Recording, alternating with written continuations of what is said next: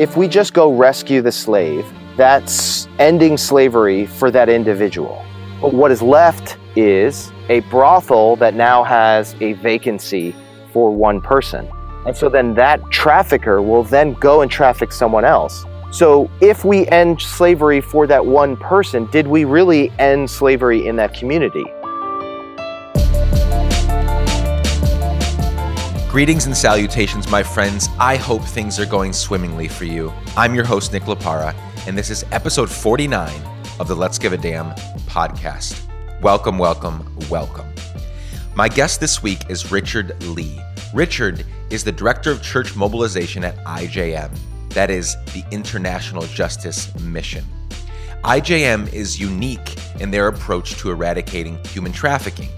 They don't aim to simply free the slave. Their aim is to also convict the slave owner, the trafficker, so they can never enslave anyone else again. And this is unique. I want to point this out. It's unique among the work being done in human trafficking. Most aim at just freeing the slave, which is great work, and it's much needed work. There are tens of millions of slaves all over the world being trafficked and used and abused. But I love that IJM goes one step further and says, if that slave owner gets a slave taken away from them, they will fill that spot very, very soon with someone else. They do this by partnering with governments and law enforcement all over the world. They have helped free 40,000 plus people from oppression, and they've seen over 1,300 convictions of human traffickers. Truly amazing work. And I've been a longtime fan of IJM, so it was an absolute honor to talk with Richard about his life, the ways he gives a damn, the impact IJM is having, and about his recent TEDx talk called Slavery Still Exists, Here's How to End It. You can find a link to that TEDx talk in the show notes for this episode, found at shownotes.letsgiveadamn.com. Again, that's shownotes.letsgiveadamn.com. I'm super pumped for you to hear our conversation, so I'm going to shut up right now. Let's get right into it. Here we go.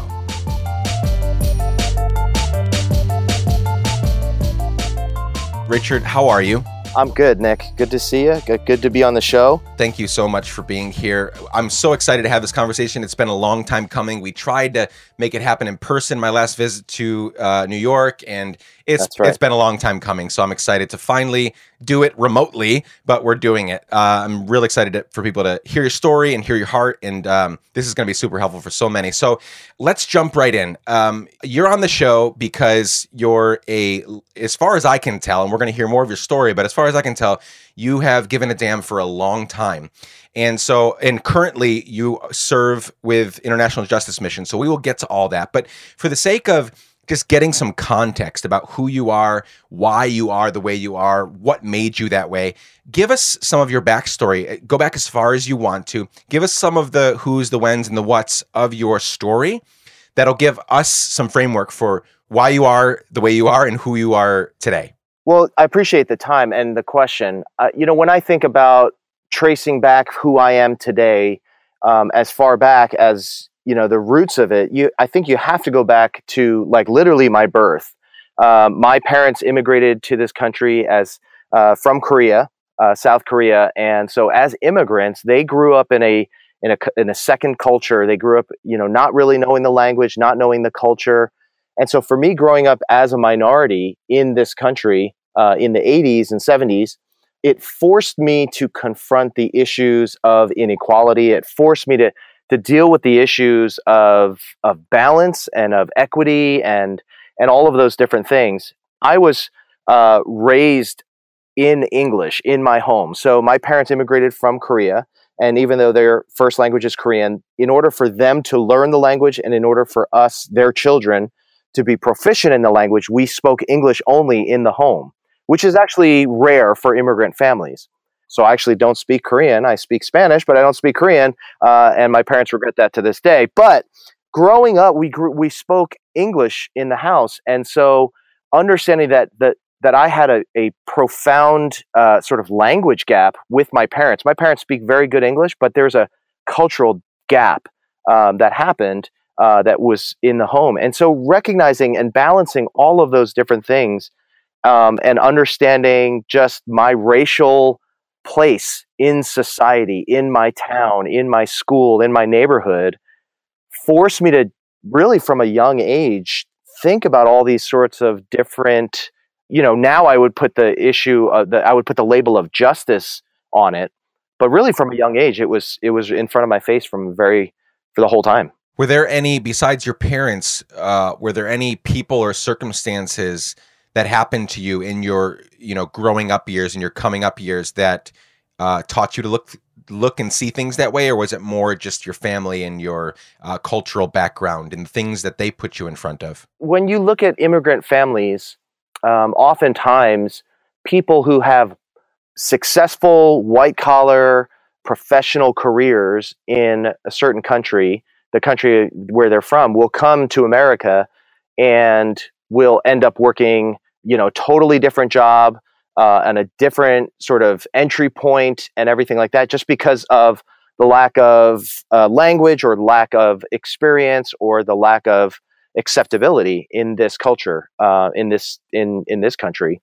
Now, my father actually went to medical school here in the States, which is really rare for Korean immigrants. Many of them started their career in Korea, then moved to America. My dad actually went to medical school here. So he was fortunate to have that career here in America. But a lot of my friends that were of immigrant parents, I saw a lot of that imbalance. And I recognized sort of that issue of how different people are treated based upon what they do and what the people's perception of them is, even though in a previous country they had professional careers and they would have been looked at completely different. So just understanding that discrepancy, with a lot of my friends, I recognize, oh wow, that is something. There's something to that, and so that just kind of helped inform some of my thoughts and my approaches. And then also, growing up in the church, growing up in a youth group. And just the way that you approach people within the youth group. You take what the Bible says about welcoming the stranger, about accepting and loving all people, and then you look at the youth group as a middle schooler, and you realize that this person, you don't want to be friends with them, you don't like them, you don't, everything in your sort of, adolescent immaturity is telling you not to like this person, to make fun of this person. But the Bible is telling you, your God is telling you to accept and love this person. So you deal with those sorts of issues. Yeah, absolutely. That's fascinating. And so you said let's go back just a couple minutes. What did your dad do career-wise before coming here? Well, so he grew up in Korea and went to university there. And then for his medical school, he stayed in Korea. But for his medical residency, he actually applied to Springfield, Massachusetts. So he did his medical residency here and then established a practice in Midtown Manhattan for 40 years. Wow. Yeah, I was going to say that is very rare to not have that background and then come here and start that, because a lot of times immigrants and refugees and the like, they have to take on different types of careers, different type of work because of the language barrier, or because how are they actually going to climb the ladder that way. So it seems like he had some of the university training before and then came over here and I guess that brought some credibility with it, but still hard. I mean, still admirable that he was able to pull that off, not having come here with that profession already started. Yeah, absolutely. I have a semblance of understanding of what that challenges must have been, but I'm sure I actually have no idea what he went through. Right. Yeah. I mean, I'm sure both your parents have amazing stories, incredible stories of just resilience and persistence, just transitioning cultures like that. It must have been insane. So you've mentioned Massachusetts and New York so far. So has all your life been up in the Northeast? Yeah. So actually grew up in New Jersey. Okay. And so my dad was commuting into the city, but I grew up in New Jersey, suburban, upper middle class, New Jersey suburb, all my life. And then after college, I basically moved around a bit, went to college in New York City at Columbia, and then did some seminary at Dallas and in Massachusetts. And then also worked at a church in Atlanta during that time as well. So take me on the journey toward how you ended up at IJM. It looks like you've been involved in, serving other people in various ways for years now. So how did that happen when did that transition in your life start happening where you decided, I want to give my time, energy, resources to helping people in a very tangible way? Take us through that journey? when I graduated from college, I ended up going into seminary to train to be a pastor. And during that time, I was involved in different campus ministries, church ministries. I ended up sort of entering into the church ministry in Atlanta and then also in Massachusetts.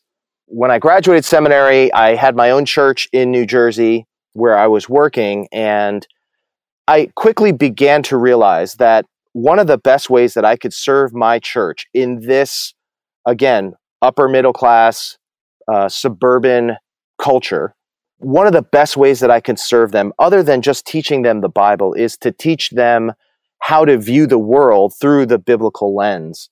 And so what we would do is every week, every Sunday during one of our prayers, I would always take an issue from the news. I would always take an issue that was going on in the world. So we would pray for tornadoes that hit in the United States, or cyclones that would hit in Southeast Asia, or political uprisings that are happening, or people who are being kidnapped in North Korea. And so we would spend just maybe a minute or two just in prayer, but I would give them just about a 30-second introduction to this issue.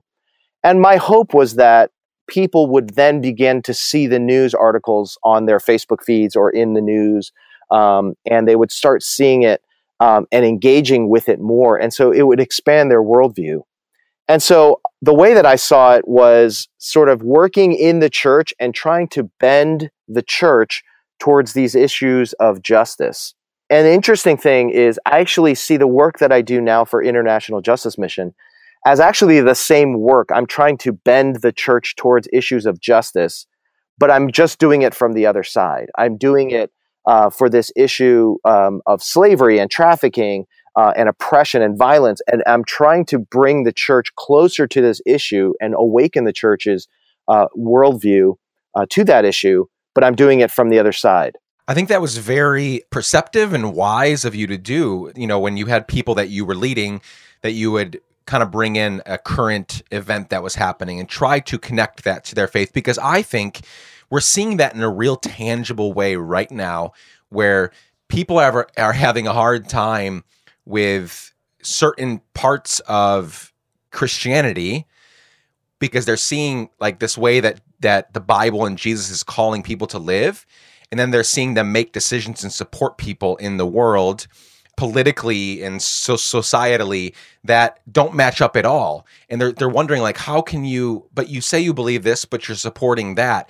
And so what you did in a real tangible way was help people connect their faith with what was happening all around them, which is, again, one of the gripes that people have with Christians is that, like, it seems like you so easily separate what you believe with what you do or what you support or what you put your weight behind.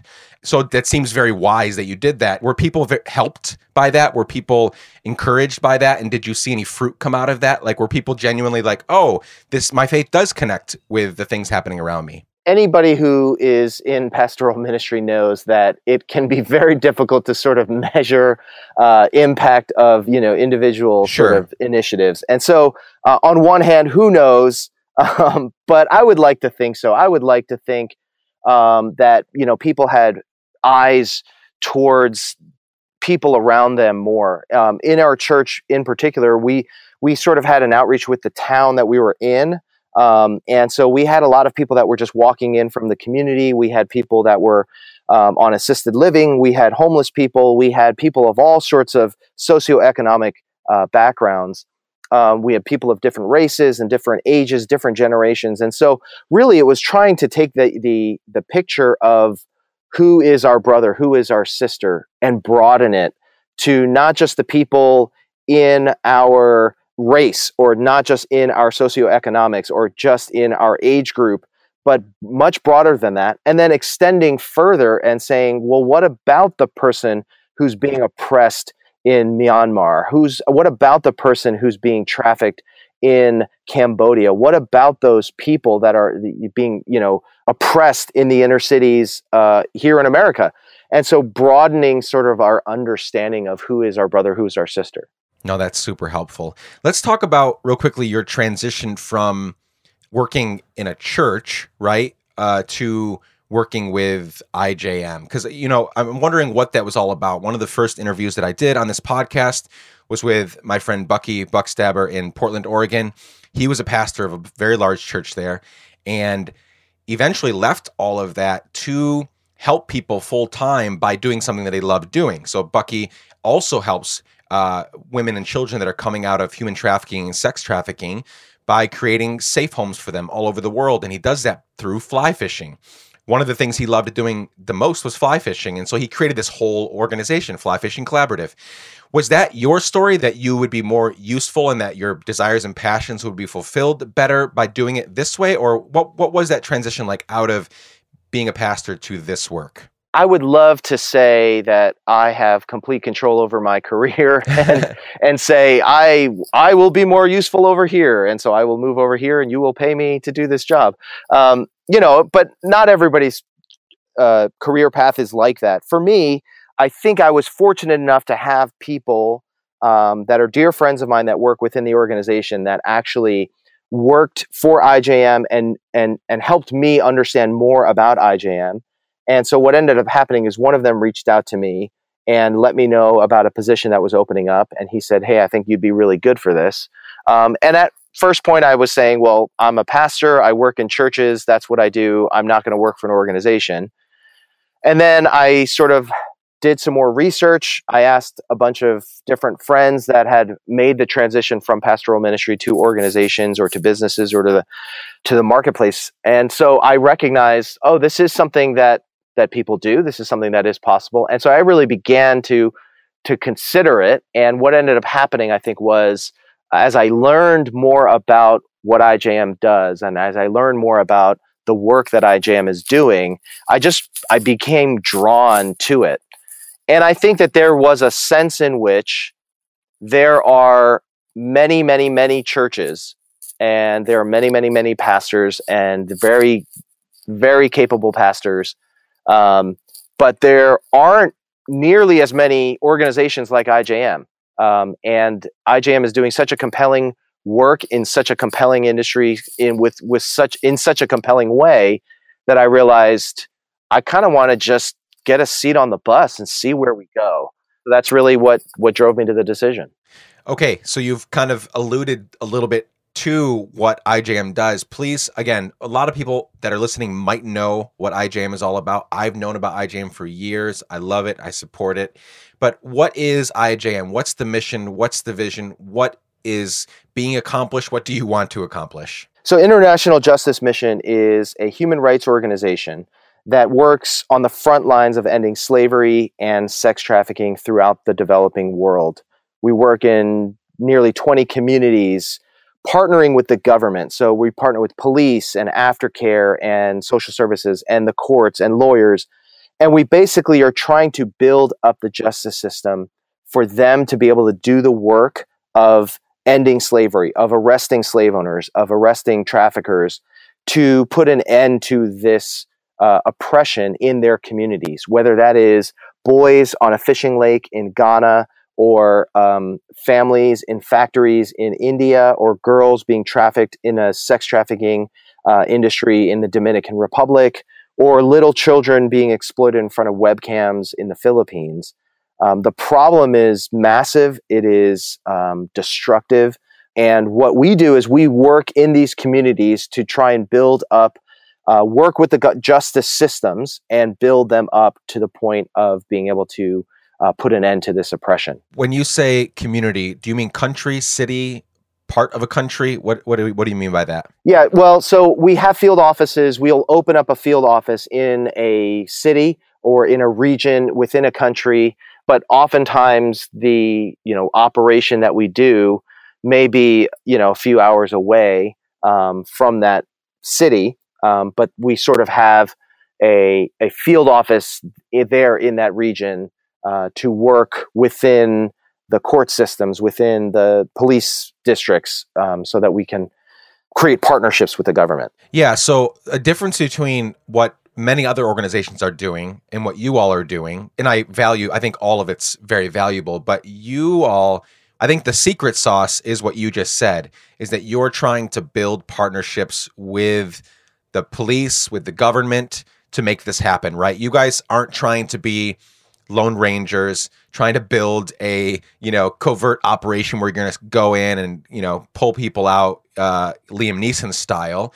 Yeah, you're trying to, in a very overt, direct way, trying to build relationships with those that can actually do something about it, right? Absolutely. And one of the things that we learned early on in the work was if we just go rescue the slave, that's ending slavery for that individual. And so when we pull someone out of slavery, we're ending slavery for that individual. But what is left is a brothel that now has a vacancy for one person. And so then that trafficker will then go and traffic someone else. So if we end slavery for that one person, did we really end slavery in that community? So we recognize early on that it's not just enough to rescue the slave, but for slavery to end, you have to arrest the slave owner. And so we have to go after the person who's creating the need or who's creating the supply of these slaves. In 2011 in Chennai, India, we had a rescue operation where we went to a brick factory and found out that the brick factory owner was actually a slave owner. And so we went with police on this rescue operation, and we actually rescued 512 people in one operation. He had been using 512 slaves in his factory. Now, what ended up happening was that the government at the time wasn't fully set on punishing the acts of slavery. So what ended up happening is that the slave owner, because he was a man of considerable wealth and influence, didn't spend a day in jail.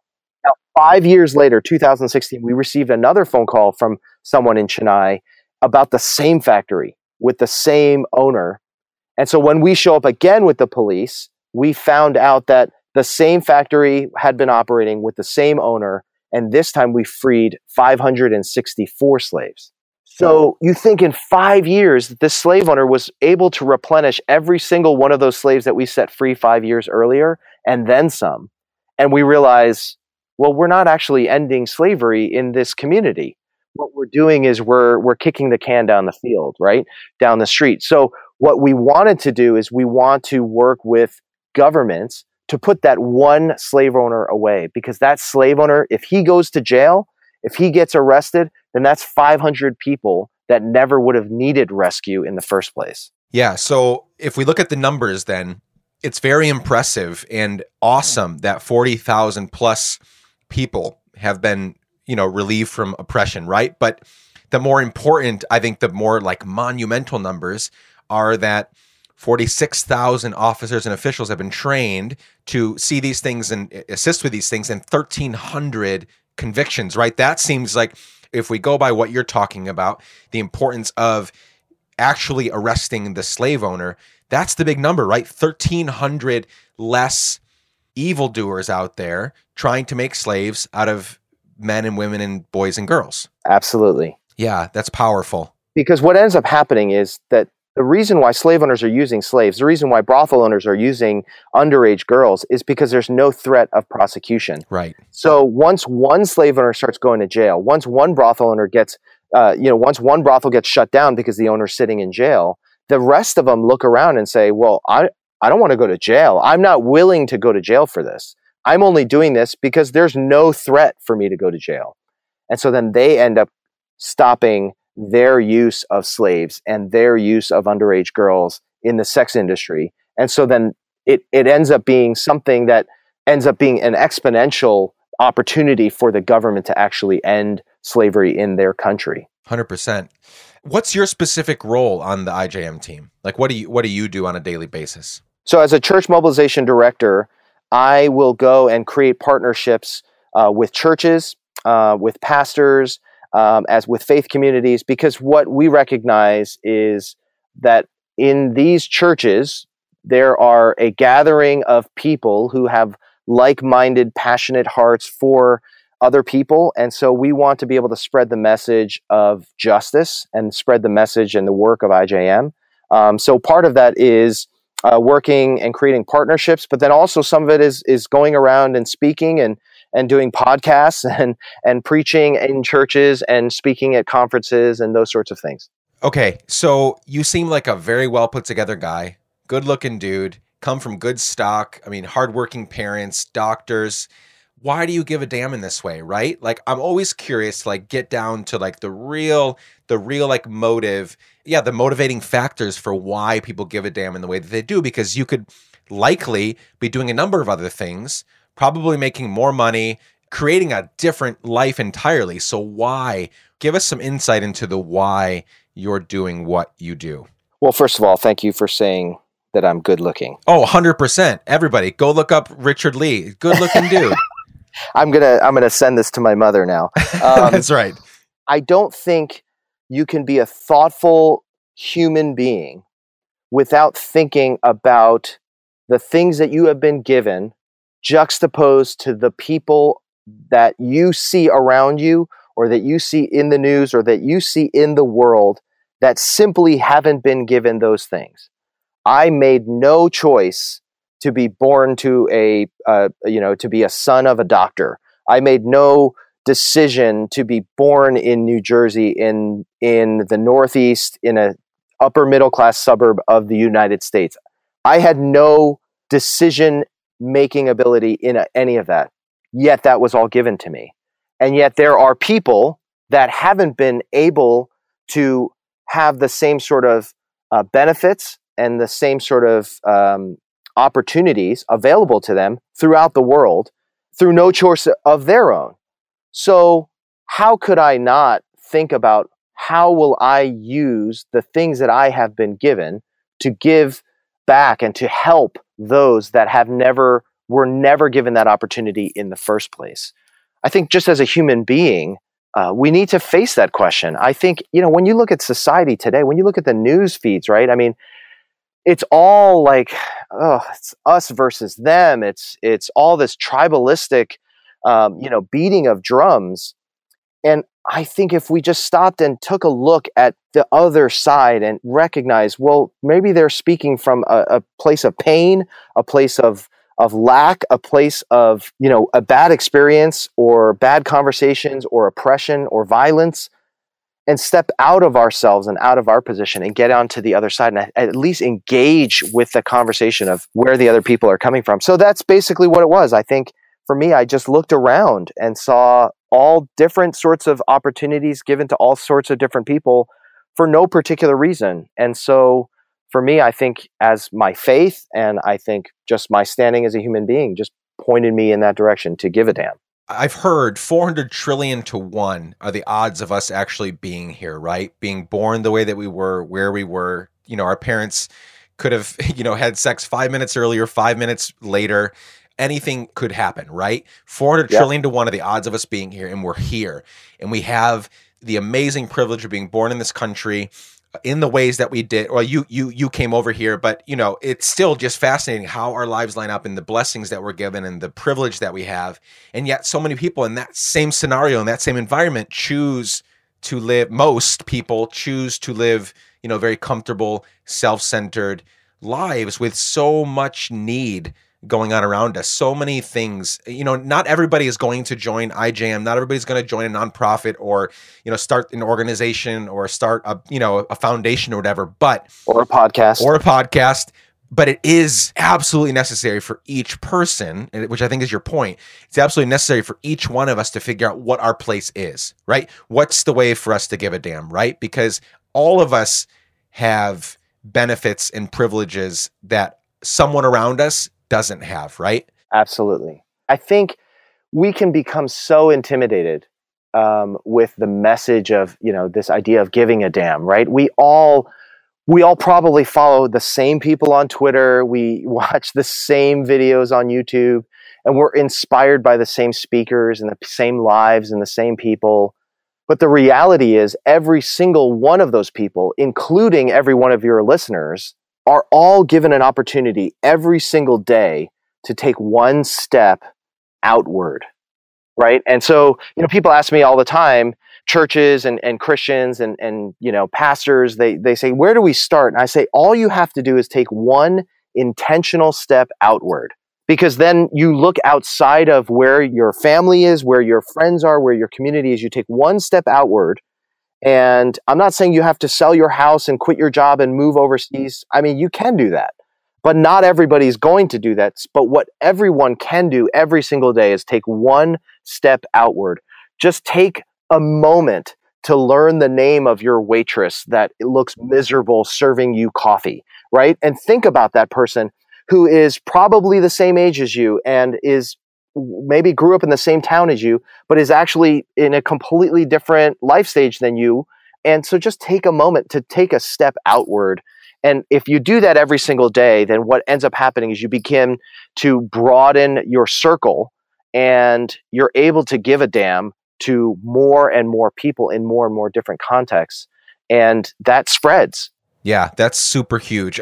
Mel Robbins, one of my favorite authors, speakers, she's amazing. She said, here's what it takes to get what you want. Not big, scary leaps once a year. It takes small but irritating moves every single day.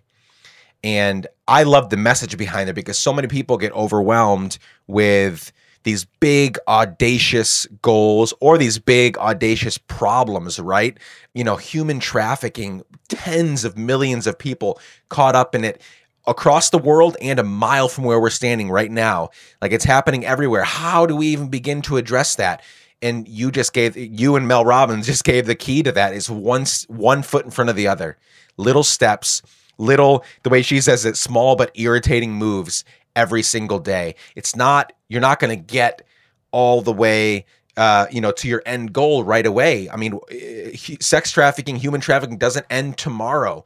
Might be 10, 20, 50. And really the reality is it's never going to truly end because there are evildoers and evil people everywhere. And as soon as it gets completely eradicated, someone will begin again, right? So, but just making those small moves every single day toward what you're passionate about, the problem you want to address, the thing you want to take care of, the people you want to love well. Yeah, and I think one of the things is there's so much just rhetoric going on right now. And I bet every single person that's listening has been in a conversation in the last week or two that's made you uncomfortable. Somebody has said something that you thought was a little bit over the line or maybe a little inappropriate. You think of the Me Too campaign and the Time's Up campaign of sexual assault, right? I mean, there are so many conversations that I've been in part of as a man and had an opportunity to say, hey, that's not cool, right? And so whether it's a racial conversation or a gender conversation or, just any sort of conversation, there's an opportunity for us to be able to just take a small stand, a small step, even through our words, just to object in a group or with a person, just to say, hey, that's not cool, allows us to take some ground back in the narrative that's going on in our society. I love that. We kind of skipped around there, but I'm glad we landed here right now. While we're here in this part of the conversation, the people listening to this podcast, they are already giving a damn. They are potentially damn givers in the future. Based on the things you've experienced, both as a man, as a human, as a pastor, and now as in the leadership of International Justice Mission, what advice do you have for those listening, people that want to give a damn, besides the small irritating moves that we just talked about, one foot in front of the other? Anything else from your learnings, from your experience that you would like to share with those listening? Yeah, I would say, I think apart from sort of the two things I mentioned, right? Take a step outward and, have an opportunity to take back some of the narrative. Yeah. I think that there's just something in learning and growing in your understanding of these issues. And so surround yourself with people that care about these issues. Find places and avenues of news where you're going to learn about these sort of issues, and then do some more research and find out more. Nick, one of the funny things about society is now that, people are so busy and attention is so sparse, so quick to turn. My challenge actually would be to donate to some cause, give to the homeless and give to, some organization, Clean Water, whatever it may be, give to some organization, because the reality is, Nick, today's day and age, people engage with their wallet. Yep. And their mind ends up following. And so, because there's so many different competing interests, my challenge would be to give, and it doesn't have to be a huge donation, but find out somewhere that you care about something and give to that, and then find out where that sort of takes you as you get drawn in more to engaging with that issue. Yeah, that's super great advice, because money controls so much of who we are and what we do. It just inevitably does. And we have to work really hard to make sure that's not the case. And so when we give, like you said, it doesn't have to be a huge amount, but anywhere where we put our money, we're saying, I validate what's going on here. I approve of what's going on here. And like you said, our mind, our heart, our desires, our passions will follow, right? They'll figure out, do I want to keep doing this? What's going on here? But it's that giving a little bit of our, for lack of a better term, hard-earned cash to something that we either give a damn about or think we give a damn about or want to give a damn about, right? That it becomes something that we actually like think about, right? And I think the piece of advice you gave right before that was super huge. And it's so funny how things kind of line up. I just 2 hours ago finished a podcast conversation with Grace and Lauren, who run Songs Against Slavery, a nonprofit here in Nashville. And one of their pieces of advice was exactly what you just said, like become a student.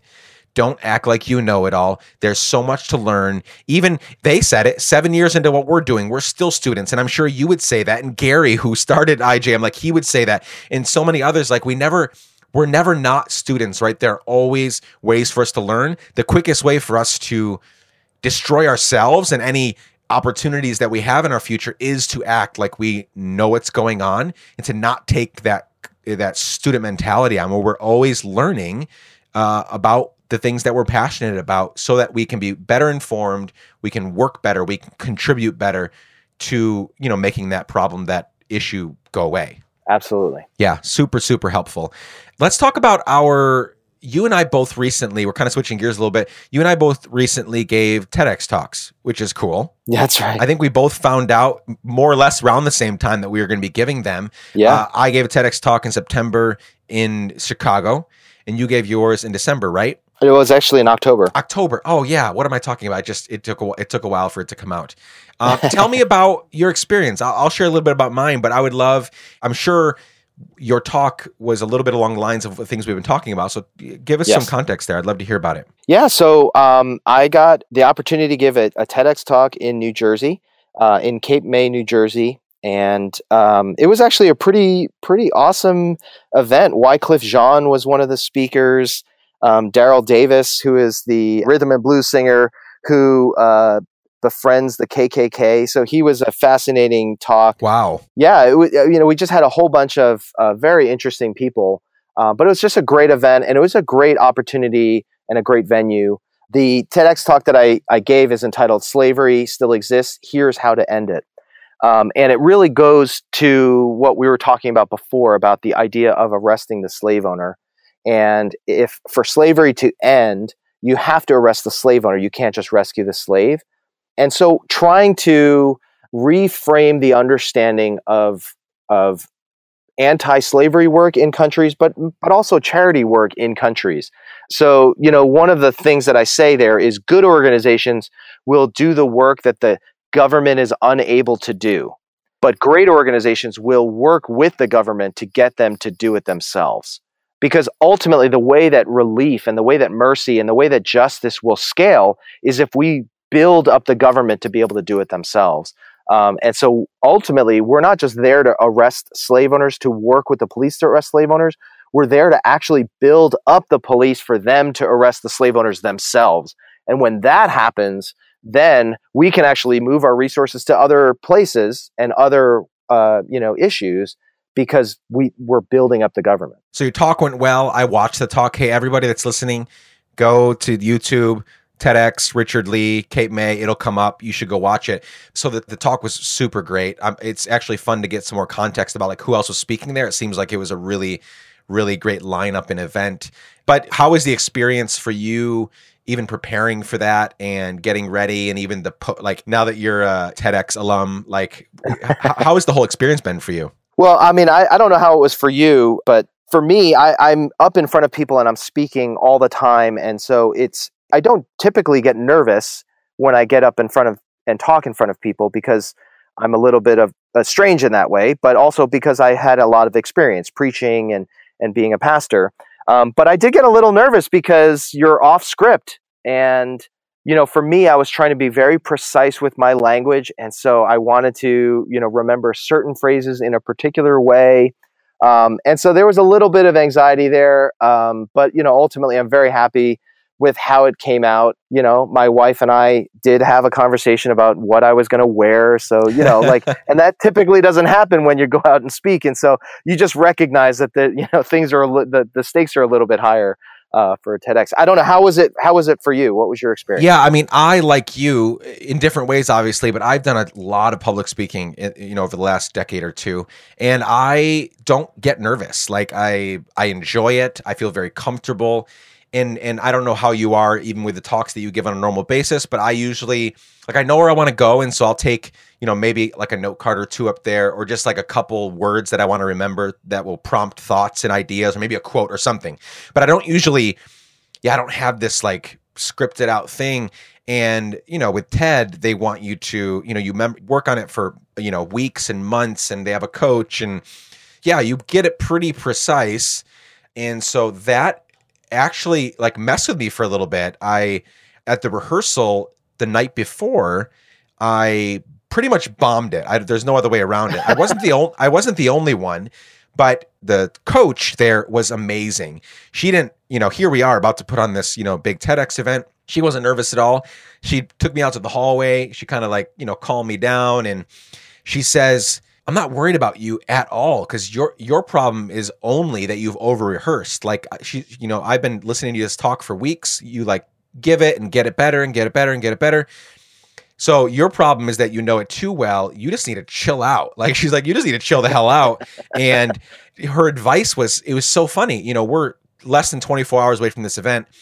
I was the last talk. So kind of, there's no like keynote talk, but they put me last. They wanted me to wrap up the event. Right. And she said, don't rehearse your talk anymore. No more, none.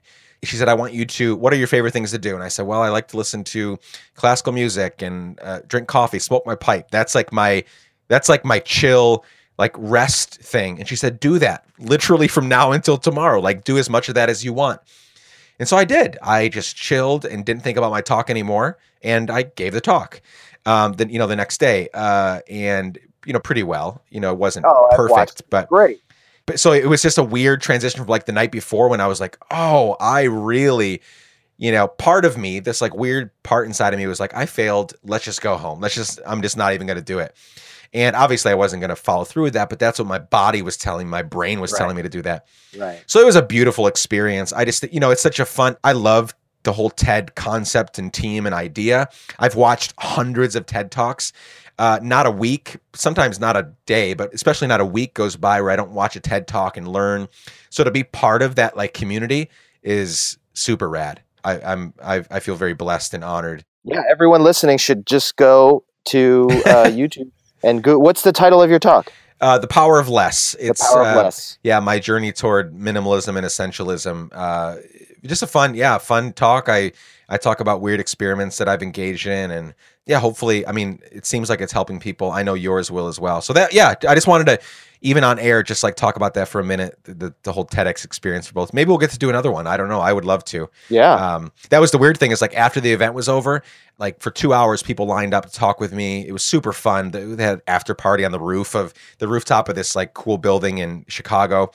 And as we were driving home that night after this whole like, I don't know if I'll be able to do it. And then I did it, and it was crazy. I was like, I want to do one right away. It's kind of like, I have a lot of tattoos, and it's kind of like getting a tattoo where in the middle of the tattoo, you're in the middle of like an 8-hour session, right? And you've dropped hundreds and hundreds of dollars for this person to inflict pain upon you for 8 hours in a day. And you get done, you go home, and it starts to heal, and you're like, it's time for another one. So it felt very much like the tattoo experience, where I was like, I'm ready to do this again. Yeah, it really is something. It's a great experience. I love it. As we begin to, I want to honor your time and the listeners' time. As we begin to wrap up here, I have one kind of big question coming up here. But before that, I wanted to take just a quick moment to honor you and the work that you're doing. I know that you're not doing it for honor and for accolades, but I'm really thrilled for the work that you're doing and the work that IJM is doing, and you're obviously a contributor to what IJM is doing and does. And obviously, sex trafficking, human trafficking is something that we want to see eradicated from the face of the planet, something that should never be, and yet it's here to the tune of tens of millions of people. It can't be easy. I don't expect that working in this, hearing the stories and seeing what's going on, there's a hopeful side to it, right? When you see the work being done in 1,300 plus, convictions, that's all amazing. But I'm sure part of it is also super hard to know the kinds of pain and agony and anguish and just like turmoil that the people that you're trying to rescue go through. And so I just want to honor the work you're doing, the work that you are leading people to do. I want to encourage you in the work that you're doing, to encourage you to keep going. Me as the host of Let's Give a Damn and we as Let's Give a Damn family are here cheering you on, and very hopeful for what's to come, both in your life and in the IJM organization. Well, I appreciate that. Thank you. That means a lot, because it's not always easy. The stories that you hear are not always pleasant, but there is hope in the work that we do, because we actually believe that this is, I think, as I mentioned, the most compelling work and with some of the most compelling people, and we do it in a compelling way. So absolutely. I love it. Okay. Last big question before we wrap up here. Someday, Richard, you are going to die. Hopefully it is many, many years from now. I hope you live, a long, meaningful, fulfilled life with your family and serving in different ways and building great stuff. But it's inevitable that you and I will die someday. And so someday you're going to die. Hypothetically, in this hypothetical scenario, I'm giving your eulogy. All the people that you've been able to influence and serve and lead, your family, your colleagues, people that have been rescued from human trafficking, they're all there in this big room to honor and mourn your life. And again, in this hypothetical scenario, I'm giving your eulogy. In a few sentences, what do you hope that I will say about you, your life, your legacy on that day? Wow. Well, yeah. I mean, I think first of all, I just hope that you call me good looking again. 100%. That'll be first and foremost. the good looking Richard Lee. That's right. Well, I would say, I think that what I would want to be said of me is that he spent his life helping people. Yeah. And friends, family, strangers, people within the organization, people that IJM serves. My hope and my prayer is that would be true of everybody there. That's what it's all about, right? At the end of the day, is helping people. We just celebrated and honored Martin Luther King, as we do every year, and as I hope we'll do for the rest of eternity, for the rest of time. And one of my favorite takeaways and quotes from him is, he says, "Life's most persistent, urgent question is, what are you doing for others?" And for a guy like that he had the breadth and the width and the depth of everything that he knows about and did, and I mean, just a very incredible man, right? For him to boil everything down to life's most persistent, urgent question is, what are you doing for others? That is meaningful. I'll never forget that, because A, I believe it. I've seen that to be true. And B, again, just like all the sermons he gave, all the talks he gave, everything that he did and ever said, and then he kind of sums it up with, here's the most persistent question. It's not anything else I've ever said. It's this right here. And it has to do with helping people. It reminds me, my favorite quote is when he talks about the parable of the Good Samaritan in the Bible. And he says, the question isn't what will happen to me if I help him. The question is, what will happen to him if I don't? So good. That always hits me. And I was like, I can't think about myself. It's not about me. Yeah, 100%. I love that. So Nick, I got to ask you, if I give your eulogy, what am I saying about you? Oh boy, you're the first person that's ever done that. I don't like that you just did that on me, but no, but I appreciate the turning the table on me. I should have a good answer for this, right? Because I ask it all the time, and I do think about death all the time. I think it's foolish not to, as I say in my talk, and I share more of the context there. But I hope that you will say over my life that he loved others. And that's going to mean a lot of things, right? Hopefully at that point, I will have, according to my current desires and what I hope to see in the future, I will have started companies that helped so many people, that employed so many people, that I was an integral part in, seeing some of the world's biggest hardships eradicated. Like, that's going to entail a lot of things, but I want it to be that he loved others. And, as a Christian myself, the great commands are to love God and love others. And I think both of those, they're obviously separate commands, but they're joined together as well. And so in the love others is that my faith is, played out all throughout my life. So yeah, I mean, obviously they'll say other things, and I hope it's a big party and it's a fun time for everybody thinking about my life. But yeah, I want it to be summed up as he loved others. He did it super well. That his work, his family, his how he made money, how he spent money, where he went, what he did, how he did it. It's to love others well. That's great. Thanks for asking me that. Yeah. You're the first person that's ever done that in 50 interviews or so. I wasn't ready for that. But now I felt for a second what other people feel like when I ask them that. Right. Let it be known, this show is unscripted. It is very unscripted. Some people ask me, like, I try to balance it because I think doing research is super good as well. And I have other podcasts that I listen to where it's not scripted as much as it is like they do tons of research. I do that with some people, but literally I have 7 words typed out in the notes for this. Like, it's just, that's it. I wanted to, something. Yeah, that's right. Good looking, good. And I just stopped. I got cut off.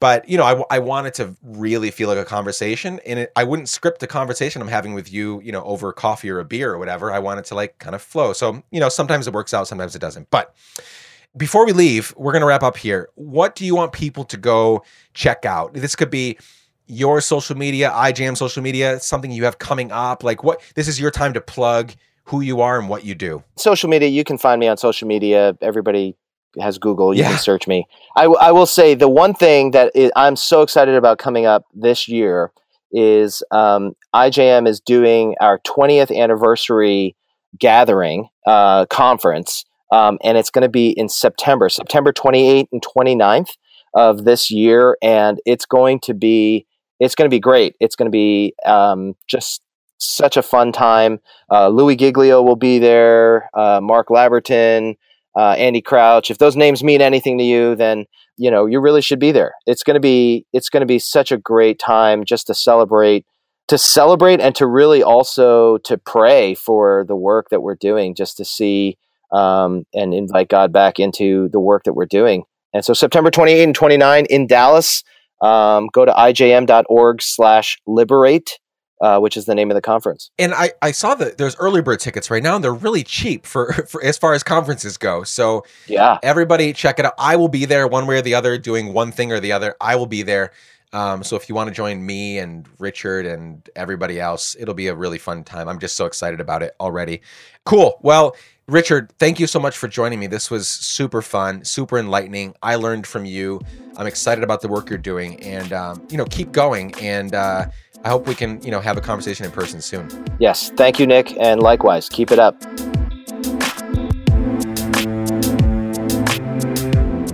Thanks for joining Richard and me today, friends. What an amazing human. You can find links, resources, and show notes for this conversation and all the others. Plus, you can find ways to join in on what we're doing by going right now to shownotes.letsgiveadamn.com. That's shownotes.letsgiveadamn.com. So many people fall short, including myself so many times, of giving a damn because it's hard, because there are too many obstacles, because it isn't working the way we thought it would, and because we're frankly not okay with failure most of the times. I want to leave you with a quote that I hope will encourage and help you overcome some of the obstacles you may be facing today in your journey toward giving more damns. And this quote is by the ever-inspiring Ryan Holiday. On the path to successful action, we will fail, possibly many times. And that's okay. It can be a good thing even. Action and failure are two sides of the same coin. One doesn't come without the other. What breaks this critical connection down is when people stop acting because they've taken failure the wrong way.